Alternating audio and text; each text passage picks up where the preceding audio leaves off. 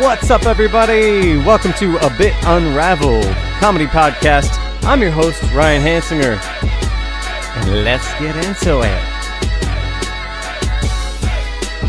Hey, what's up, everybody? Welcome back to another week of A Bit Unraveled. I've got a great guest for you this week. Super excited to have this guy on. I haven't seen him in a while because everything's on lockdown, of course. But I've known this guy for a while, and I've been catching up on some of his work. He's been on The Conners recently, Criminal Minds, Sorry for Your Loss, Superstore, and much more. Please welcome to the podcast, Ken Hodges. Why, hello. What's up, sir? How are you? I'm good. How you doing? I'm doing well. Man, it's good to see you. You too. Happy Wednesday. Happy Wednesday. Happy Hump Day. It's Hump Day, man. Halfway through the week. It's a good week too. It's like it's been a nice week. It's kind of nice a little bit, like a little touch of spring after the cold front swept through. Yeah. But yeah, and then just try and stay busy through it all. And us on the coast, we don't deal with any of that, luckily. So I know. Spoiled just watching it from afar.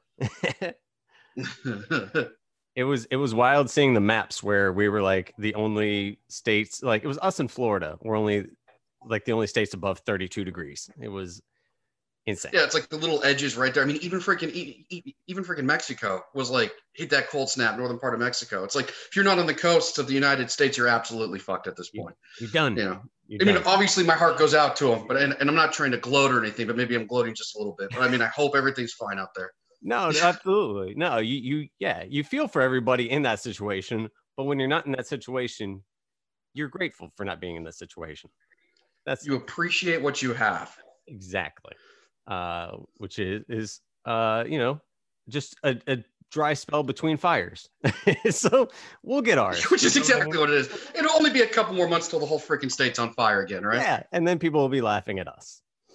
Yeah, but with their heartfelt condolences at the same time. The same way, and then they'll be right. Be like, well, at least we don't live there, so all good. Exactly. Yeah, well, it's good to see you, man. It's weird.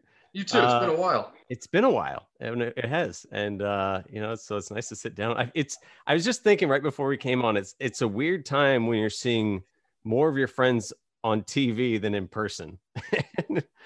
we saw you. It's really odd to see that. Yeah, we saw your episode. Oh, which one? The Conners of the. Oh, great. Yeah, and so it's just funny. Like during all this time, it's like it's funny watching friends, pop up and be like, "Hey, I haven't seen him in person in a while, but there he is on the show." Yeah. So the amount of times we haven't seen friends it feels so odd too, because for a lot of people, man, they're just a drive down the road. You know what I mean? But still, just not seeing them. I know. It's weird. It's weird times. But it seems like Allison saw Ashley briefly when she was picking up cupcakes, and then that was it. Just a quick hello and goodbye. You know what I mean? Yeah. She's delivering the cupcakes now, but she's almost tossing them out the door.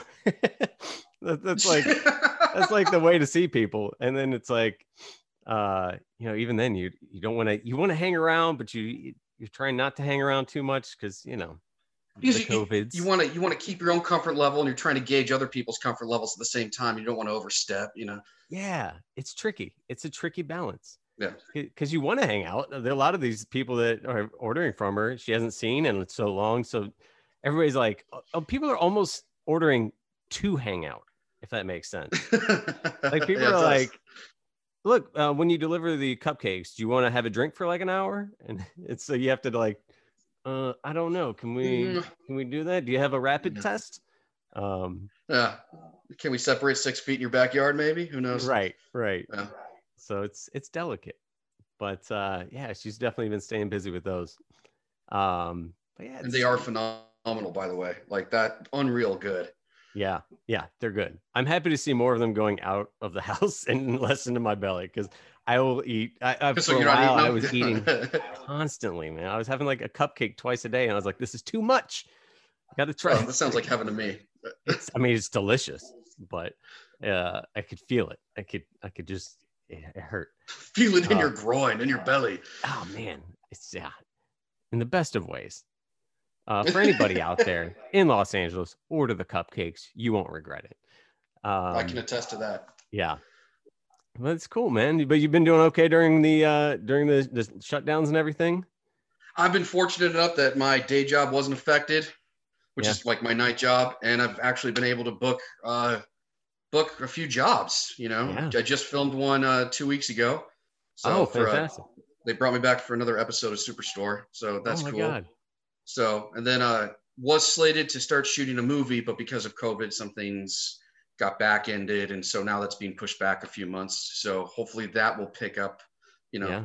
soon again, and we can begin on that because I'm excited for that as well. So I That's have been awesome. fortunate, but yeah, like so, and then that's where like sort of like the guilt comes in, where I feel bad. It's like I still get to work 40 hours, and I'm still booking stuff, and you No, see that's some of my good. friends, yeah, That's good. I'm I'm yeah, I'm I'm always excited for the people who are like, because there's people that I've been able to talk through this and just seeing on social media and stuff, but who are like thriving during all this, and it's great to see. And so like, don't feel bad. You worked hard to get to that point.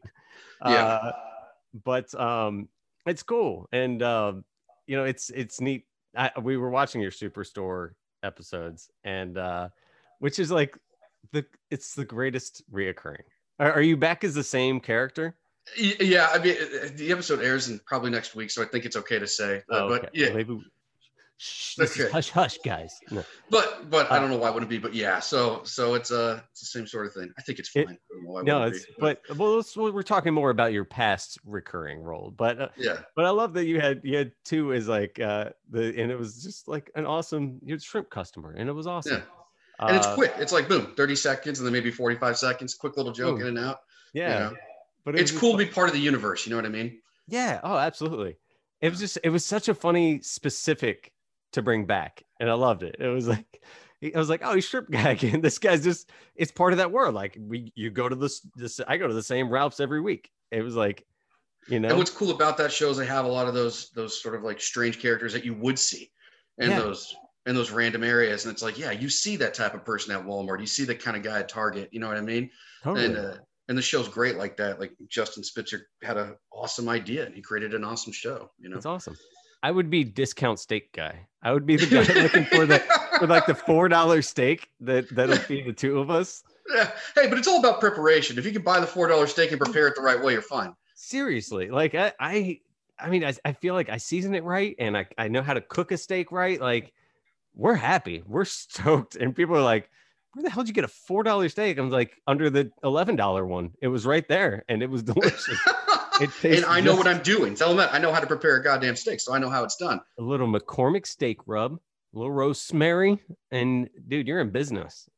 What do That you do? thing Do you tastes do like medium rare, rare? How do you like it? medium rare, man. Yeah. I'll do a rare, but I feel like medium rare is good. Where I you feel like go. medium rare is the absolute best. Can't do well done, but I can't do blue. It's got to be a medium rare, and you're good. Yeah, yeah. You know? I don't like yeah. Well, who's doing well done? Why are we doing that? Hey, Trump was doing well done for a while, I think. Yeah. Is that right? Yeah, he used to eat That's his why steaks well done with ketchup. that's You why know, he's angry. you're chewing. He's hurting his teeth. Yeah. Well, that's one of the reasons why I hated steak when I was a child. It's because my mom always prepared it well done. And I thought like in my head, I'm like, why are people always so excited about steak? Yeah. This takes me like 10 minutes to chew with my tiny little teeth. I would hide it under the mashed potatoes and pretend like I finished it. You know Really? what I mean? And then like I get a bit older. It's like, you need to try it medium well. I'm like, I don't know, man, it looks a little bloody. Or excuse me, medium rare. Try it Yeah. medium rare. Try it. I'm like, oh, this is now it makes sense. This You know is what I a mean? steak. Yeah. Yeah. That's great. I love that you didn't just dislike it. It's like well done steak. You went to the extreme of hiding the steak. Like you weren't like, I'm not even going to eat it if I can get away with it. I would go to different extremes. Like I used to drink orange soda a lot when I was a kid. Terrible, but I used to drink like a glass of orange soda at dinner. I would Totally. put the steak in the orange soda and pretend like, oh, I finished, and then just find a way to put it down the garbage disposal. You That is know, and great. fucked up the garbage disposal because the steak was well done, and the goddamn garbage disposal can't break that shit up. That And, cracks me up. yeah, so That's a bad steak. Oh, but hey, that's hilarious. I don't know if I have a food that I hated so. No, I do. Onions. Everybody would attest to this. I can't stand onions, but oh, I love that's something onions. I've never gotten. Like I never figured out how to cook it better. Uh, Okay, but that is there would be something you can tolerate it on? onion rings. I will eat onion rings. I can do deep fried onions with a dip, and that's if I make it worse for my body, I like it. Yeah, I can figure that. And that's just fried food at that point, and I can do that. That's cool, man. Well, yeah, I want to talk about some of your roles and stuff because it's been fun, and it's been fun. You know what I've loved about the pandemic is having time to like sit down and catch up on people's stuff, which is awesome, and go back and look at these different things because. I mean, there's so many great roles. You have a great resume building, and it's like there's so many fun roles. And you've had what we were noticing too was you had such fun ways of like capturing characters and like making them your own, like and really like putting your stamp on stuff. I appreciate cool, which was super cool. I think that the thing we loved, the one of our favorites was the insecure role you did, where you were the parking officer. I don't know why I'm saying it like I'm reminding you, like you know the thing you did. Oh wait, which one? Yeah, no, I remember. Yeah, but you had this thing, and then it came up again in a different episode of a different show, where you're like deliver your line, and you're like you're getting the parking ticket, and then you do this like immediate cut, like you'd say your line, and then you just immediately turned away and walked away, in like a comically, it was just comically timed and done, and it cracked us up. And I think you did it in that one was a fun one. Yeah, that was a super fun one. It was an interesting experience too, because I was dressed up like a meter maid, right? Like a parking cop. And it was in between takes, and I was chilling inside the little meter mobile. Yeah. And this woman comes pulling up, and she goes, "Hey, I'm your union rep. I just want to make sure you're doing okay with everything going on over here." And I'm like, "Oh, is this a SAG union rep?"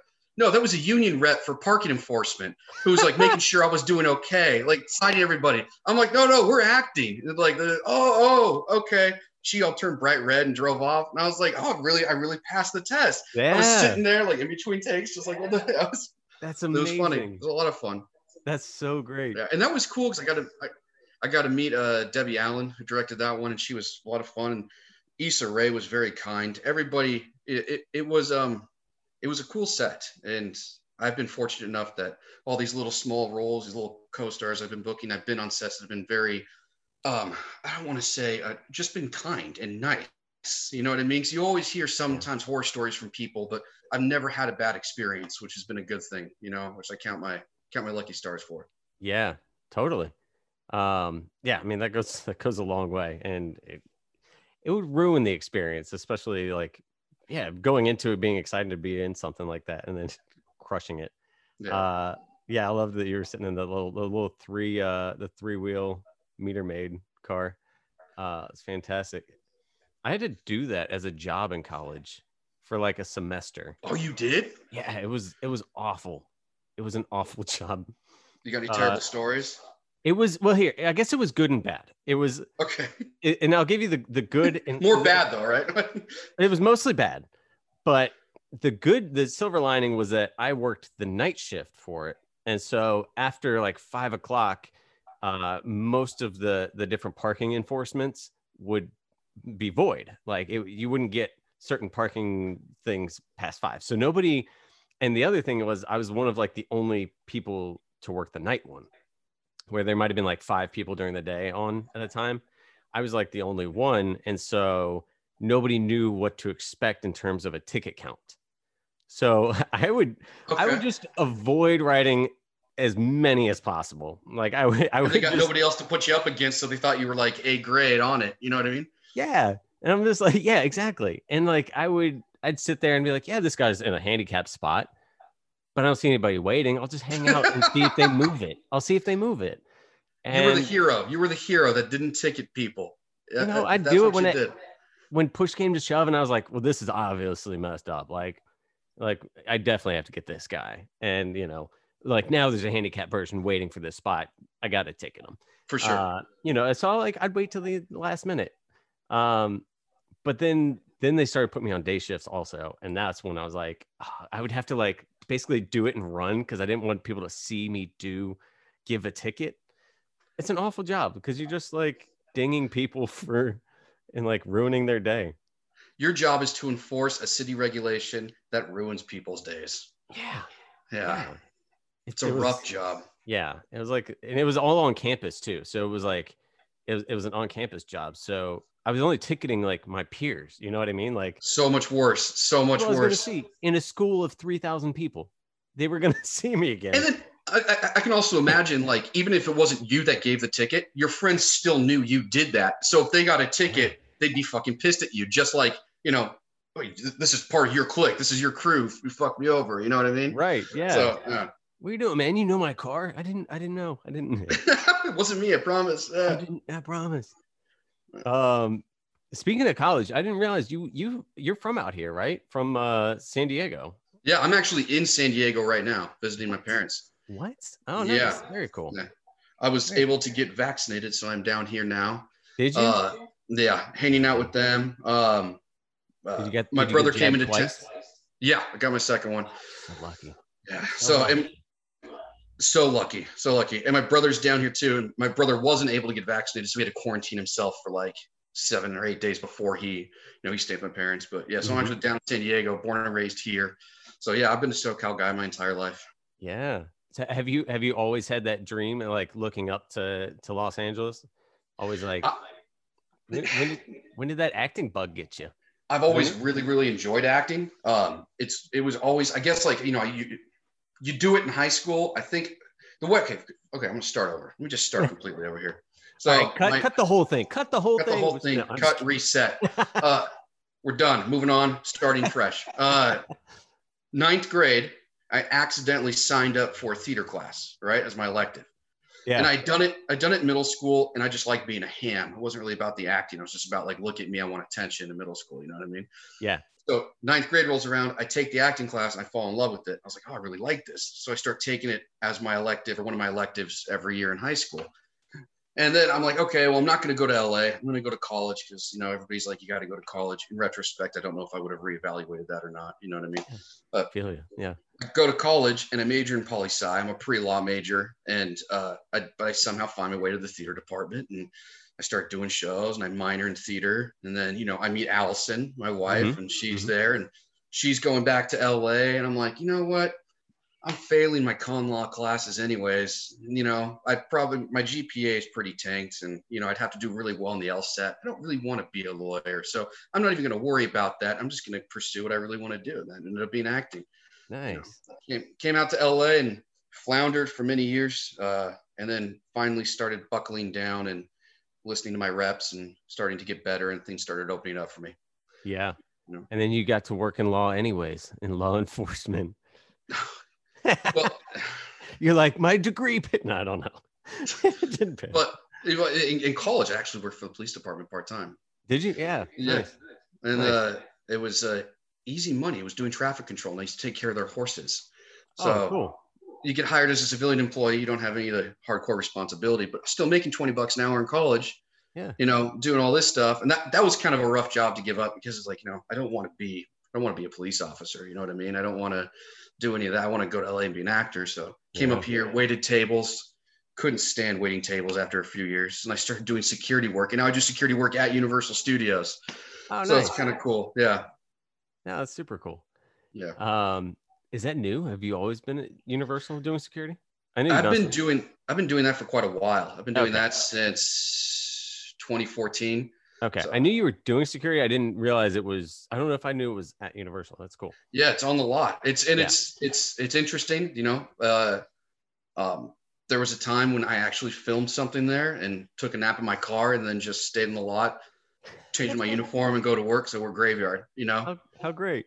And there was one time I called in sick, and my supervisor saw me coming out of my trailer the next day, because I called in sick, so I was on set there. So I feel like he's got to let that slide. He did. He let it go. But yeah, it's That's funny. Yeah, it's interesting being on a lot and seeing how everything else is done too, and what we deal with there. But yeah, so I know Universal Studios very well. Yeah. Yeah. What was your? Did you have a when you were going to school for law? Did you have a certain law you were like specific area you were trying to go into? Well, when you were starting it. There was, I never actually went to law school. I was always the pre-law major. So I have my major in political science, which is a good precursor to law school. Do you know what I mean? Yeah. So, okay, gotcha. Yeah. But it's one of those things where, at that point, I wasn't even sure what kind of law I wanted to do. Yeah. Oh, and then you got to sort of assess for yourself at that point. Like, listen, you know, in the last 2 years of my college, my GPA's gone down. I'm seeing myself in the theater department more than I'm seeing myself in the library. I'm finding out this really isn't what I want to do. You know, I'm enjoying my political theory classes, and those are fun, and the history of it's fun. But when it comes down to these law classes I was taking at San Diego State, because they offer like common law classes for poli-sci majors, I'm like, this is not interesting to me. This is not captivating me. Maybe I don't have the mind for it. You know what I mean? Like, it's just, you sort of have that hard talk with yourself, and you're like, if I do this and I'm miserable, I'm always going to regret not doing the other thing. You know what I mean? Totally. Yeah. That's why I moved up to LA and started acting. Did you start doing acting? And it was real slow I'm sorry, what were you saying? Oh, no. But you started doing some acting stuff at San Diego State though, right? Yeah. I was part of the theater department. I was doing a lot of acting there. I did some short films for a couple of friends. And that just cultivated, you know, me wanting to do it more and more and more. And you see myself on stage, and I love doing it. And I love doing it for the other reasons than just hamming it up. I enjoy the craft of it, and I enjoy studying it, and I enjoy doing it. It's becoming so much more than just, you know, ego driven. Watch me, I'm a crazy guy. You know what I mean? Yeah, totally. So you were doing what, like plays, and then were you doing comedy and stuff in college also? I gave stand-up a couple of tries in college. I went to a couple of open mics with very mixed results. Yeah. They weren't mixed results. They were terrible results. I don't want to say they were mixed results. But the beginning of most stand-up comedy. It was not very good at all. It was, but you know, I tried it a few times, and once you do it, I guess, and you fail at it, and I've seen you do stand up, and you're great. And I've seen Ashley do it. You guys are great. It's a sort of a skill set that, like, I'm a little bit jealous that you guys have, that I wish I could cultivate a bit more, because the ability to get up there and sort of just have a conversation, you know what I mean? And able to captivate an entire group of people in a way that's, you know, it's not presentational. It's like, I'm just going to chat with you like you're my friend. You know what I mean? It's really something that's interesting. Yeah. And that's something to like develop too. Like it's hard. Like there's a weird balance of like trying to be conversational with people and also just literally performing it and being like, no, you guys don't talk right now. Right. So but man, there's been a lot of rough nights along the way. So it's a growing thing for sure. You care to share your roughest night with me? Oh man, I don't know if there's like one that stands out in particular. I feel like I've had drunk people in the audience before, and I didn't even realize there's like I was being heckled until I watched the tape. And then I saw like the tape from the back of the room, and I was like, oh, I didn't even hear this person from the stage, but like they were commenting on bits and stuff. And I'm like, okay, well maybe I'm glad I didn't hear, because it would have probably deterred me and I would have addressed it and gotten into some weird confrontation. I don't know. I mean, there's been nights where things don't work, but I think I've just developed that weird thick skin of like, yeah, it's a learning process. And like, if it doesn't work, if I can find a piece of it that does, it wasn't a complete loss. Right. So I don't know. I don't know if it would probably be some of the early stuff. I don't know. I don't know if there's a whole lot that stands out as like really crushing. I'm sure there were though. You've compartmentalized them in your brain. I probably just had a couple drinks afterwards to where I was like, I don't remember that. Yeah. But I think I got good at compartmentalizing it and just dropping it and moving past it though. And I think that was the easiest way to just keep going with stand up, is that I was like, all right, yeah, so certain things didn't work, but if I can take this nugget, then it wasn't a complete failure, and take that to the next thing. Take a lesson from it and move on. Yeah. But yeah, it's weird. It's weird not having that outlet lately. You know, we've definitely turned things more digital and just trying to produce other stuff to stay out. But you know, it's weird not having outlets for that, or anything like that right now. Especially something you guys would go to. It's like it would be your go-to. You'd be doing it multiple times a week, even, some weeks. And to not have it's a big part of your life that just doesn't exist at this moment. Like, where's that outlet, Yeah. And I know some people are doing it, but it's just like, I don't know what the end goal is right now. Because there's not a lot of shows. It's more like open mics, but yeah. And then like improv, we used to have an improv show every other Sunday that we would go to and perform, and that's gone. So it's interesting, but what it's done is definitely got us back in class, and we've been taking more online classes, which is cool. That's good. Yeah. And just trying to, taking those Zoom classes, just trying to stay moving. I got a friend who's wanted me to sign up for a Zoom class, and it's like a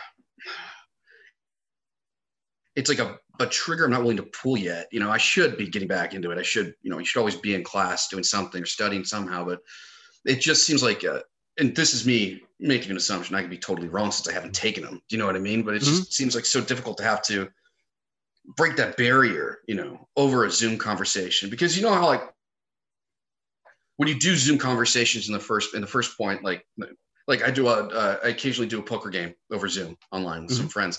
You're always overly animated. You're always, exerting a bit more to try to get your point across than you would if you were just face to face with somebody. Yeah. And I feel like I wouldn't want any of that to carry over into what I'm doing acting wise. And then the paranoia of like, is that going to be a stuck thought with me moving forward? Stupid shit like that, Yeah, definitely. I get that. Yeah, I don't know. It's interesting. I think for us, we're just trying to like, just keep driving out because, and trying to make that some of those next steps for us too. And, it's also, I don't know. Are you dealing with many Zoom auditions? Has that come up for you? I keep hearing about them. I haven't had a single Zoom audition. I've had self-tapes. Yeah, right. Yeah.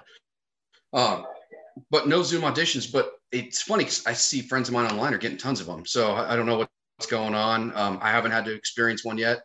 I haven't even really had that many self-tapes. It's been pretty damn slow for me. Yeah. In terms of auditioning. Luckily, I got called back from one, and I booked the other two, so which has been nice. But in terms of quantity of auditions, it hasn't been up like it was used to. And also, when you do the self tapes, like it's so much.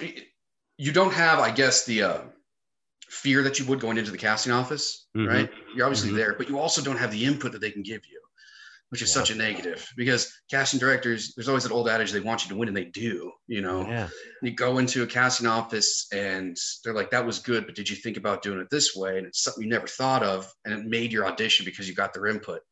Totally. I completely agree. You can't do that over a self-tape. Yeah, it's definitely pros and cons, because yes, you can do it, 5 times and perfect it and send your best take. But at the same time, it's like, the casting director knows exactly what they're looking for at a certain point.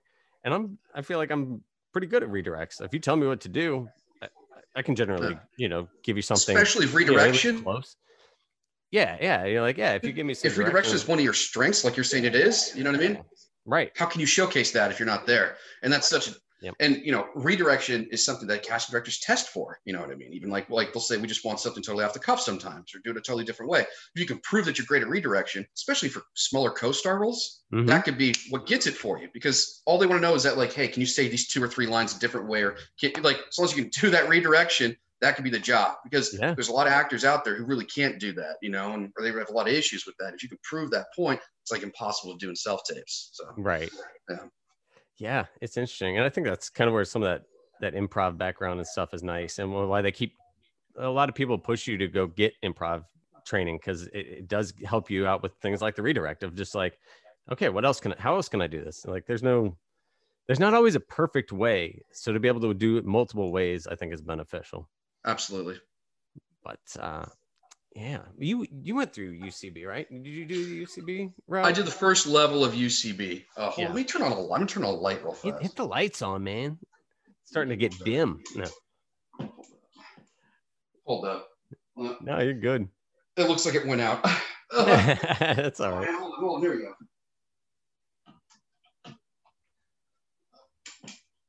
There we go. Getting bright. There we go. All right. I did the first face, man. Yeah, beautiful the sheen. face. Do you see me sweating? No. I did the first level of UCB. I was actually planning on getting into groundlings to go through that course, but that was right when COVID hit. So I decided, I can't do that now. Yeah. But I did enjoy the first level. I should have gone on with it a bit farther. I was always going to go back to it. If you don't do it in a certain amount of time, you have to start from the beginning. Mm-hmm. I thought about moving on to groundlings and giving that a shot. And I still plan to when everything opens up again, hopefully. Yeah.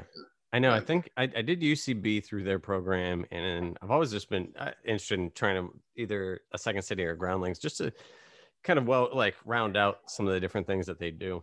So who knows? Maybe we'll all jump in together. I know Ashley was talking about it. Maybe we'll group sign up. That'd be a lot of fun. That would be actually a lot of fun. That's cool. Yeah, I didn't know how much. I know I've always known you to have that comedy background and stuff. I just especially through some of the work you produce and just the style of stuff you do, you can definitely tell you have comedy chops and interest in that stuff. Well, I appreciate it. Thank you. Yeah. And we did a lot. I did a lot of improv in college too, and that was a lot of fun. So, oh yeah. Yeah, we had a whole little group called I Ate a Pie. Yes. Gave ourselves a fake frat name. Right. Yeah. Always funny when you would wear the fucking sweater at a party. You go to a frat party. Oh yeah, bro, I've heard of them. No, you haven't, man. But cool. You know what I mean? Yeah. People react in a certain way. It was that was a lot of fun. Yeah, and improv really did help. You guys recruiting at all? You guys rushing anybody this spring? Yeah, man. Can I rush, bro? I don't know, man. Can you? Yeah. Yes, sure. And yeah.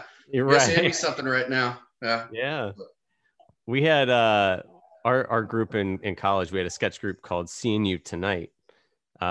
Based on it was Christopher Newport University, so it was CNU. But then we would do and we would basically do SNL style sketches and stuff, and a weekend update and all that. And it would be, but it was always we'll be seeing you tonight, and it was cheesy, but it was fun.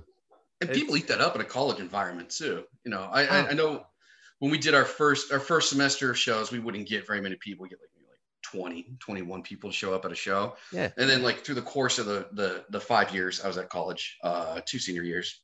Mm-hmm. And the course of the 5 years I was at college, then, it would start filling up. We get 150 people coming, 175 people coming into those shows. And it turned into something great and a lot of fun. We learned a lot. We would chip in and hire professional teachers and shit like that. And it really became a cool community where in college, you got the opportunity to learn more professionally about comedy too. Yeah. They didn't really teach college courses on that, Right. Totally. Yeah. So it was a lot of fun. It was really cool. So you guys would just bring in people from wherever to come in and teach though? A couple of times there's professional teachers that came in to help us.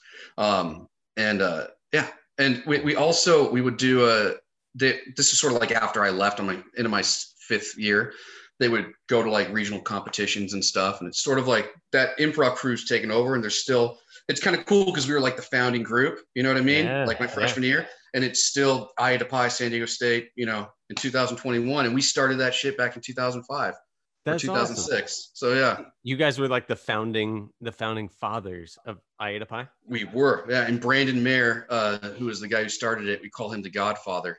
Nice. And he's a sports agent now. He doesn't even do improv. But yeah. We didn't start our sketch group. Our sketch group had already started, and it's I feel anybody tuning in to watch is gonna be we're the best group. But no, during my 4 years, maybe the 2 years before me, there was a 6-year span where we were the heyday of this group. I feel because I had gone back and seen other shows, and then we also had to move theaters, and the space was different, and everything just was different. So I can't claim that creation, but I do have one. Me and my buddies have a claim to fame for our school, and it was the Blue Boys, which was just where we painted our chest and face for football games, for our D3 football games. Not even played at the community park. Yeah. It didn't matter, but but it became a thing. They put us on t-shirts. Are you serious? Oh yeah. You guys became a damn institution. You guys were a brand thing. People, and then other people would start painting themselves, and it was totally like the president of the university would show up to games and he's like, oh, they can move.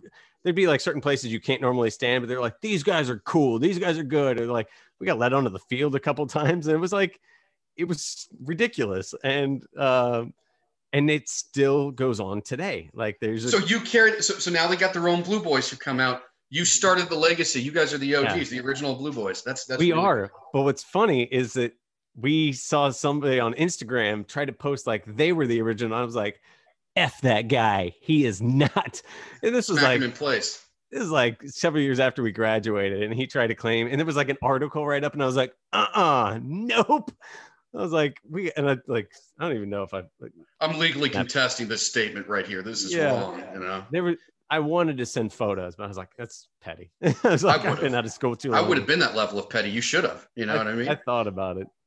I might have. Who knows? I don't think I did. I think I reserved myself, but I got dang close. Or I don't know. It was just. Or you should have somebody else do it for you, so it doesn't look like you're being an ass. You're like old school fan. Like you're wrong. Like I knew these guys. You know. I'm gonna go back and do it. This guy's probably graduated by now. He's totally out of school, and I'm like, hey, remember back when you were in school and you said this?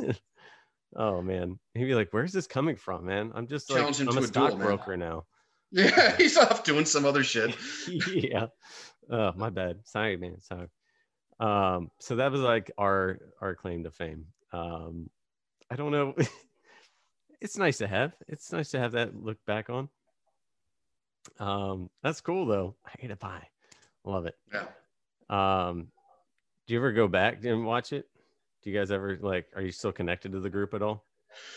I mean, I have some friends who are still in the group. I'm not really connected to it. I've wanted to travel back and just catch one of their shows. I mean, I don't know why you would be necessarily. I just, it's been a while that we've been out of school. Yeah, I mean, it's still something you think about. You know what I mean? Yeah. Like you'll see, like there's a Facebook page. It's like, oh, that's still active. This is still going on. Like, I wouldn't want to go check it out, but I haven't.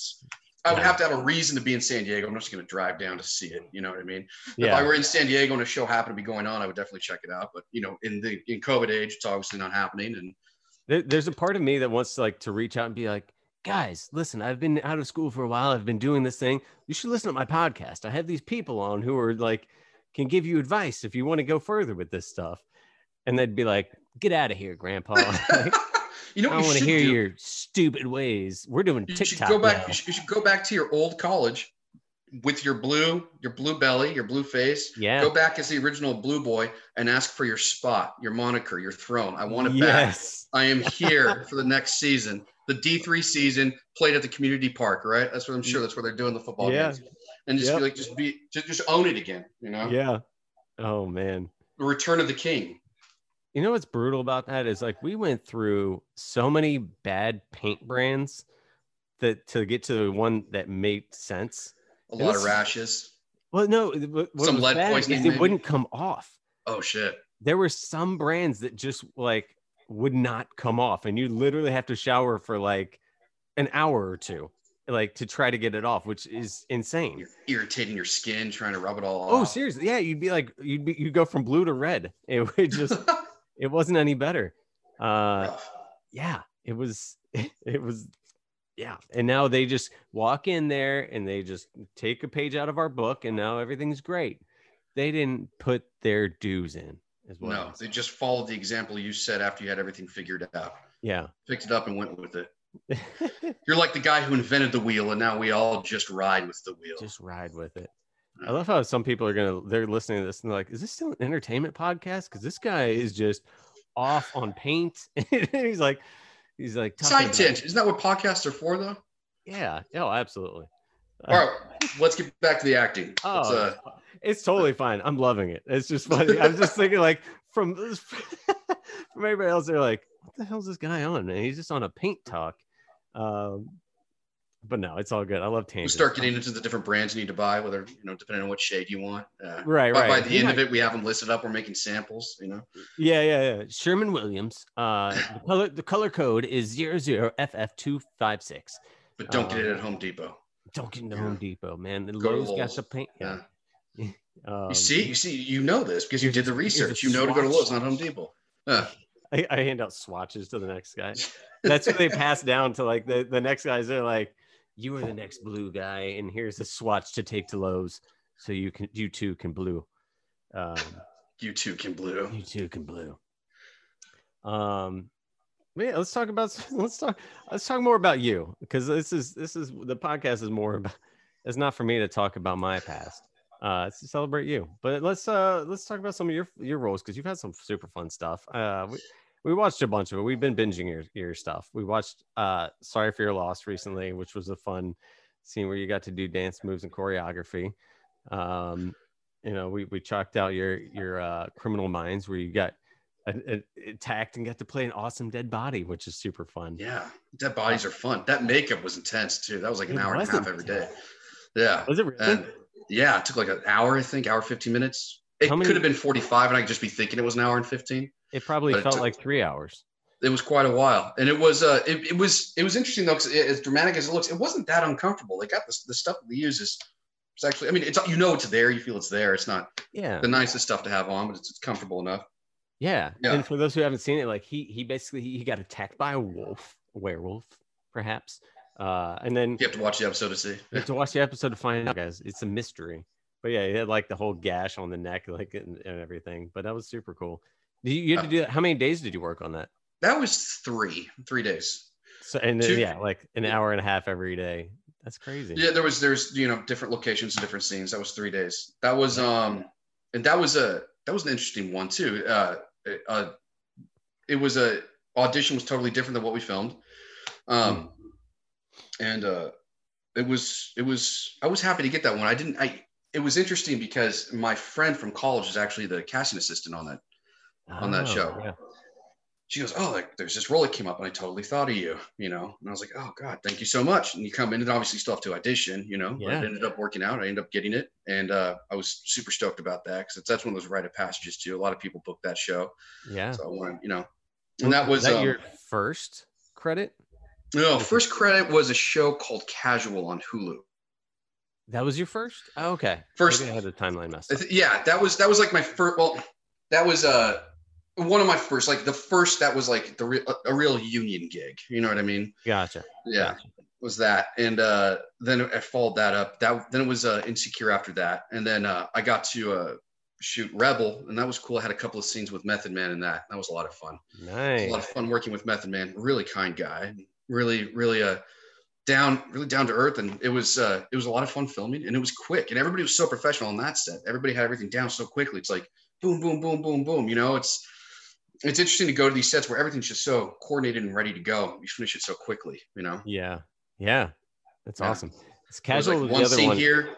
I'm sorry. Oh, I think Casual was the other one I was thinking of, where you had the Ken Hodges turnaround, where you're like, you've been served, and then it was something about. I might have had something like that. It was something. It was something, and it was just like, it was almost the exact same thing. I was like, he's putting his stamp on this thing, whether he knows it or not. He's doing a thing, and it's hilarious. And he's like, it's this thing I revert to when I'm nervous. Maybe who the hell knows, right? But it worked. We cracked up, and it was like, we're like, oh, this like it drew a nice attention to what could be like a smaller role. But I thought it was like, he put a stamp on it. That's great. I remember auditioning for that, and it's for ones like that, like when you do auditions for those tiny roles, there's always people who try to make it so much bigger than it needs to be, and you see that, and you could have a phenomenal actor, and I know people who are phenomenal actors, but they'll be playing up this small role so much. It's like, it doesn't need to be like that. Just do what the story's dictating you to do. And go from there. If you put a little twist or a little stamp on it, whatever you want to do, a little button, perfect. If they tell you to get rid of it, just get rid of it. If you're able to showcase that you're able to do that and take that direction, that's when you start getting those smaller roles and they start building up. And people are like, okay, this guy can handle himself on set. Let's see what else is going on. You know what I mean? Yeah.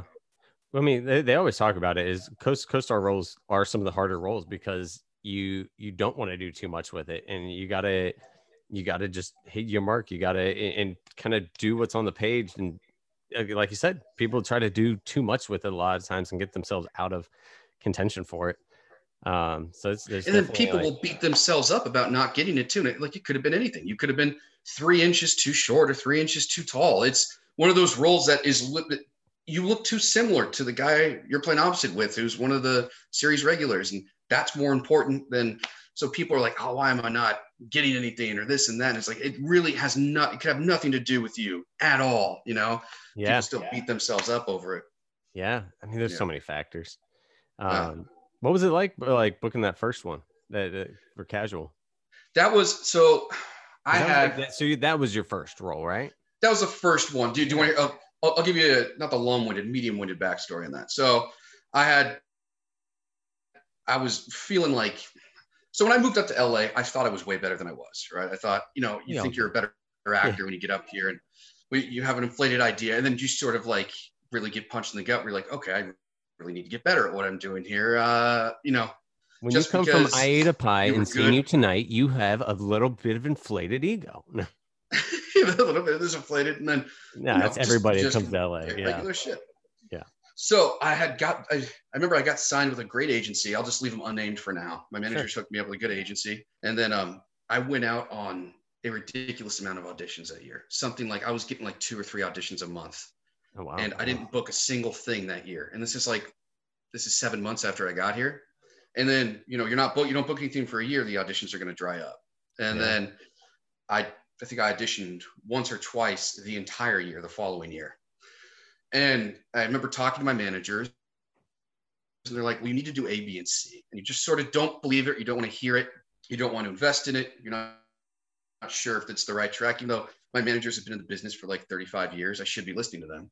Right. Yeah. Like, listen, drop your agent. We'll get you a smaller agent. We'll find you one, and then do what we're saying. The moment I start listening to what they're saying,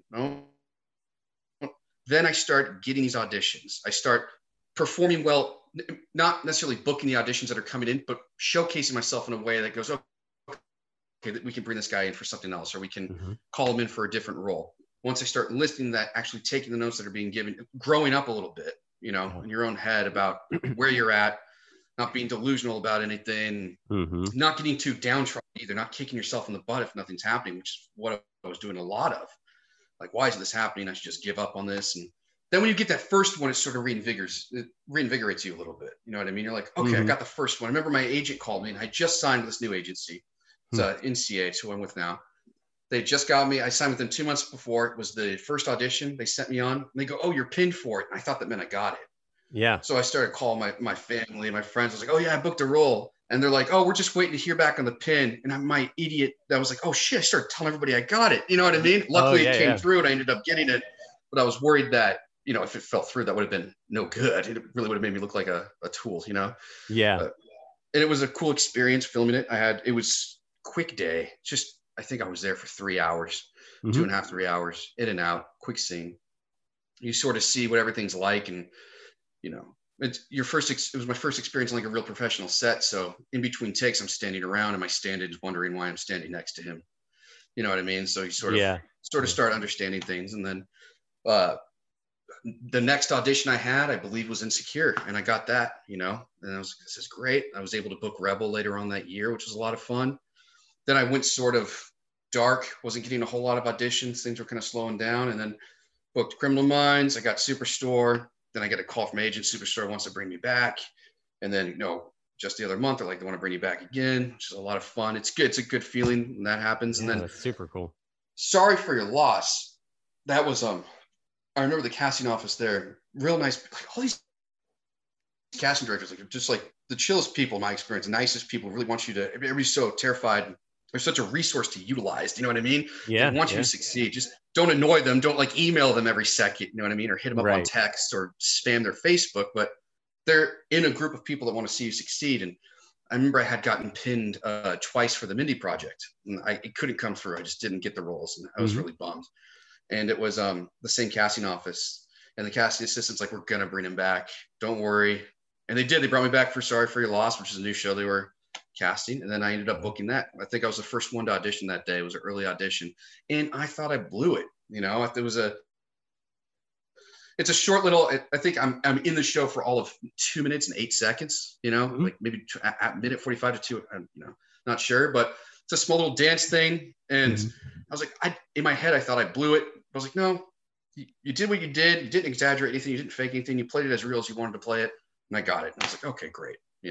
And it's sort of like those things sort of build your confidence and make you want to keep going, make you want to keep trucking. Things can slow down, or you don't get something for a few months, or auditions are slowing down, nothing's coming in. You got to find ways to keep yourself motivated. Yeah. And those are the things that sort of keep you motivated. Networking with people. And I met a cool director who offered to put me into his script. So hopefully that gets filmed in a few months, and it's going to be interesting. And you start writing, you start doing your own sketches, anything to sort of keep momentum and keep the fun and keep. So it's not fun and you don't want to do it anymore, you shouldn't be doing it. You got to continue to it needs to continue to be fun. And you need to want to continue making it your dream. So if you don't, then you might as well give it up. I don't know if that sounds morbid or whatever, but if I was rambling too much about that. No, it was great. That was great. And you're right. And if you're not having fun with it, pivot also, like I think there are sometimes that you're like, I'm not having fun. I don't want to do this ever again. Like, I don't want to do this anymore. And sometimes, like, especially if you've been doing it a while, like just pivot, do something in entertainment and stuff that is fun. If that means, doing a different kind of class or doing a different kind of networking or something, reconnect with some other friends in the industry, like shake it up to make it fun again. Cause it's always going to be up and down. That's an excellent point. It's always going to be up and down. And I think so many of us have thought about quitting at one point or another where you're like, this isn't working anymore. And I think everybody has. And I think we all still continue to think that too. There's always going to be a little bit of a drought. And I've talked with other friends who, had a lot of success and then had an off year, and they were like, what's going on? Like, am I going to have to go be a lawyer? Like great. And then you find out ways to, and now he's working again and like crazy. And, and like I said, you got all this stuff going on. So you just find ways to keep it fun and build momentum. And I think that's one thing I've found too, is like, whenever it's slow for us, I feel like, I start writing and filming more, and I'm like, I'm slow. And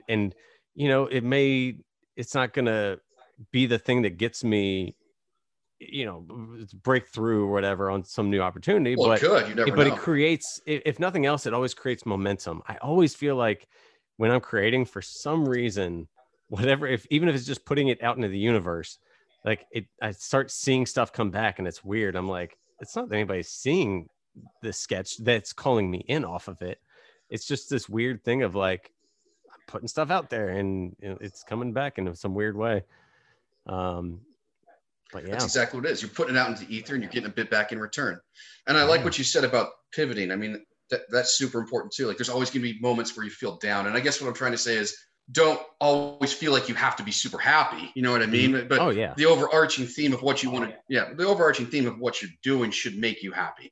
And if you have to pivot, and if you have to, I don't want to say have to, because sometimes it's fun just to do something else in that realm, move on to you want to make sure that overall, whatever you're doing is leading to your happiness and not leading you to more depression, Right. If it is, then get out of it. It's a good rule to follow. It's okay to have depressive moments. It's okay to have depressive moments. It's not okay to be depressed all the time with it, Yes. Yeah. It should be making you happy more than making you sad or stressed. That's if you take anything away from this episode, don't do the things that make you depressed. Just don't keep doing the things that make you depressed. But it's simple. I've enlightened you, right? No. Yeah. Now, have you been with this same manager since early on? Like, I've been with my managers since 2010. Wow. The entire time I was here. That's and awesome. they were a good group of guys, especially Nelson, who I should have listened to. I should have started listening to him much earlier than I really started taking heed of the advice he was giving me, Yeah, that's fun. I definitely have some of those moments. Yeah.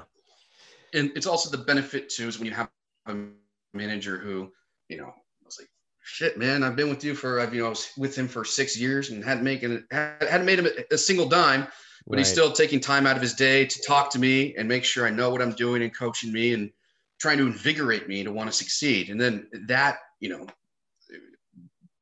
I still haven't paid back the investment, the things that he's given me. You know what I mean? Yeah. I hope to one day, but just to know that, you know, he has other clients that are much more successful, like all managers do, but hey, if I call him, he'll listen, he'll answer, he'll call back. And that's a sign of representation that really wants to make sure you're on the right footing, you know?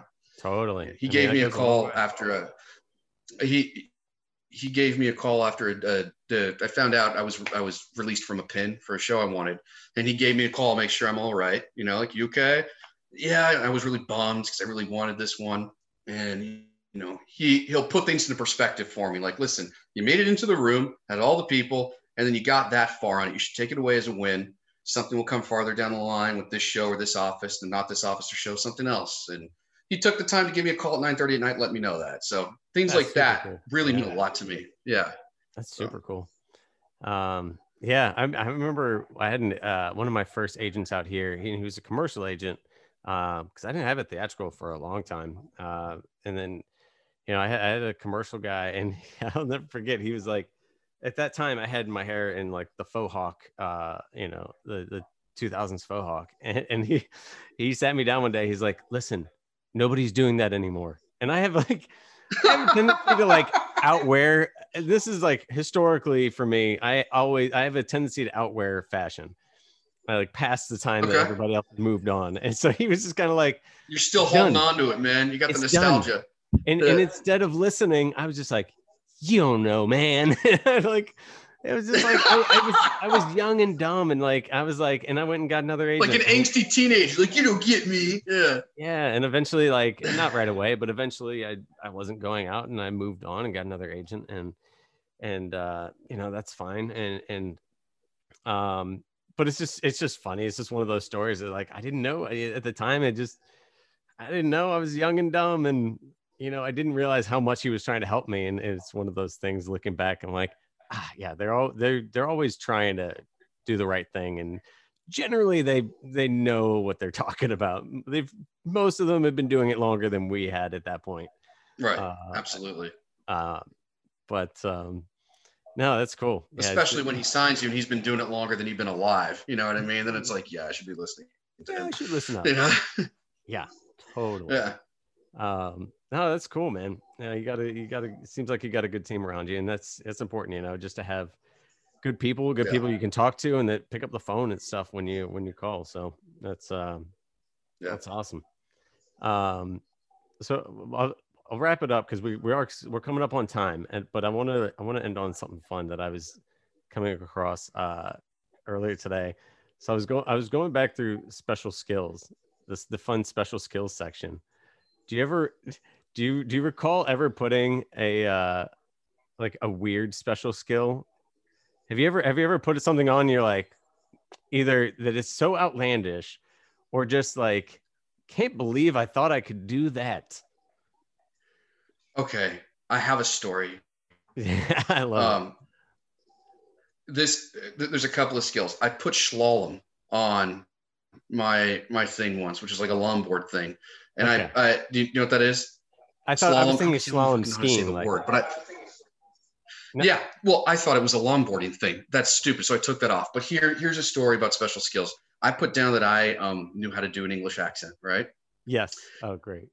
And there's this idea, like, when you're younger, oh yeah, I can do an English accent, like, because you feel like you can do any accent, but you really can't unless you've been trained on doing an English accent. Yeah. So I was like, fuck it, I'll put it down there. So I got an audition. This is my older agent, one of the many auditions that I failed at. I get an audition where the guy has to have an English accent. I go in, it's for a commercial.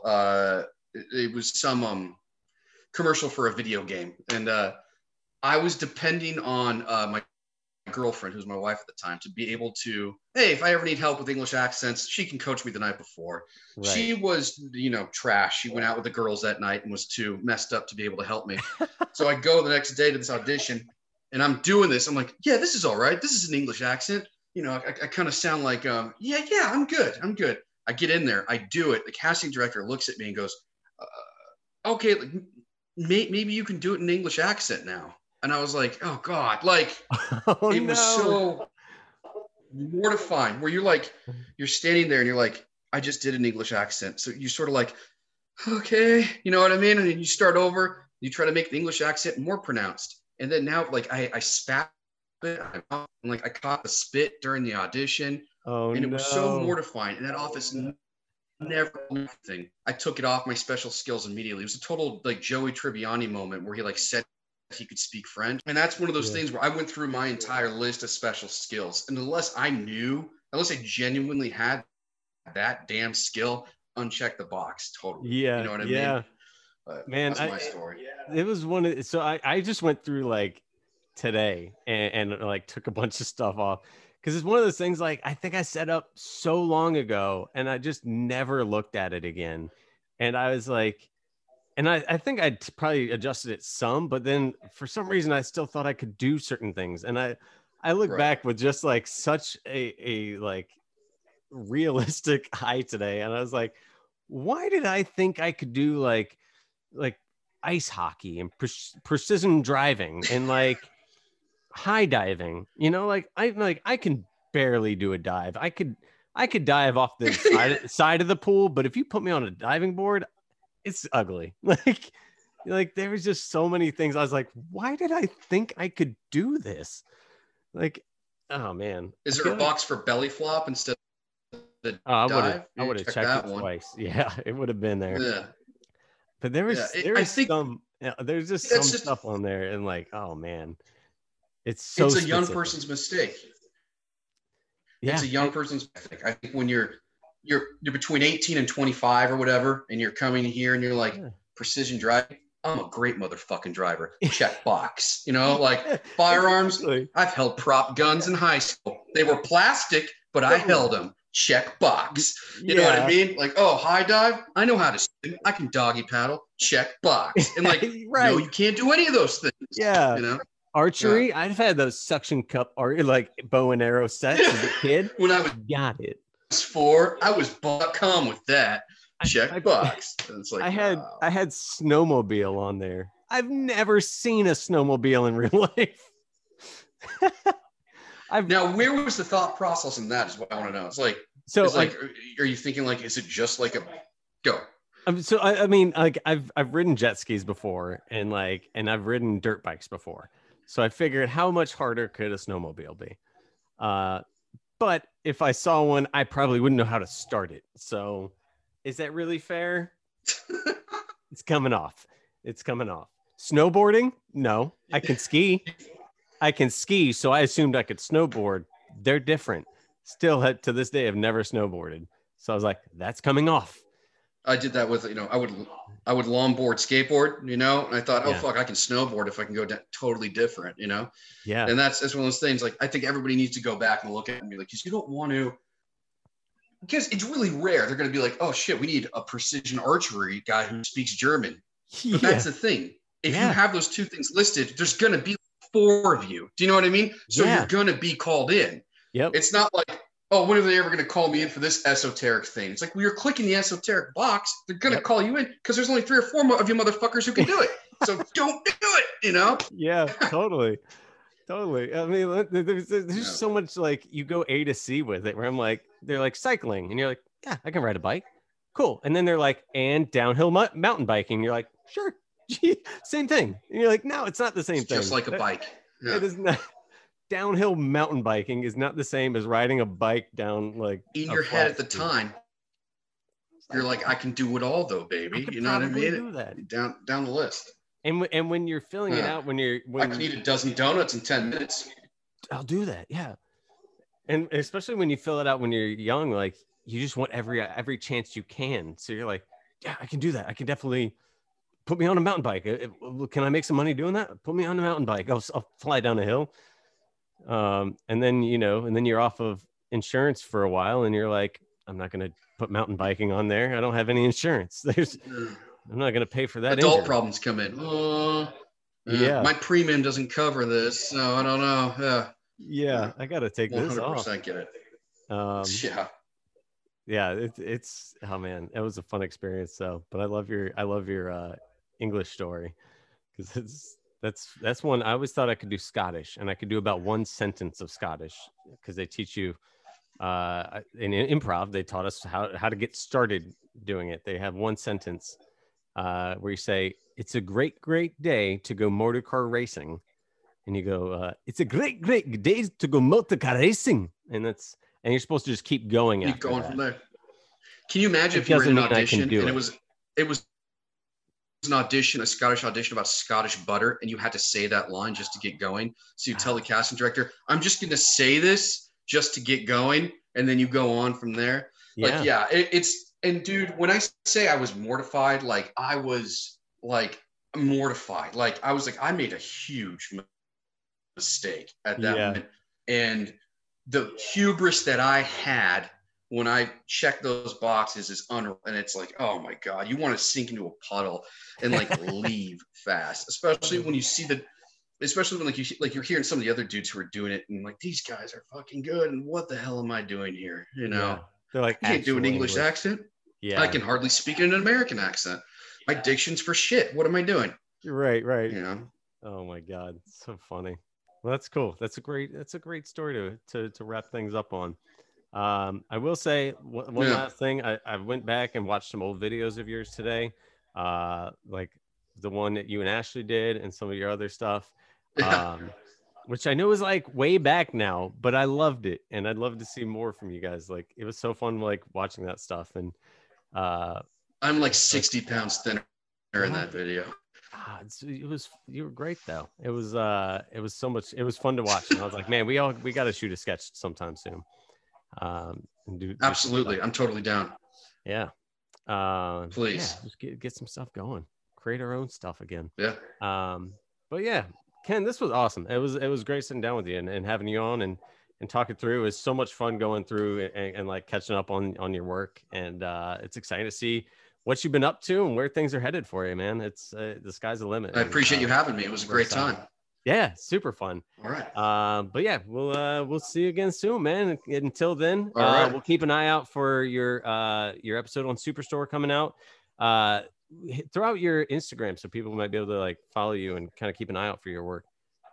Sure. It is _devils_donut. Yeah. Cool. That way, yeah, you can keep an eye out for more of his stuff. Ken Hodges. Yeah, check him out, guys. He's on some great stuff, and we look forward to what's next. So I appreciate it, sir. All right, talk to you soon. Thanks for tuning in to A Bit Unraveled. I'm Ryan Hansinger. We'll see you next week.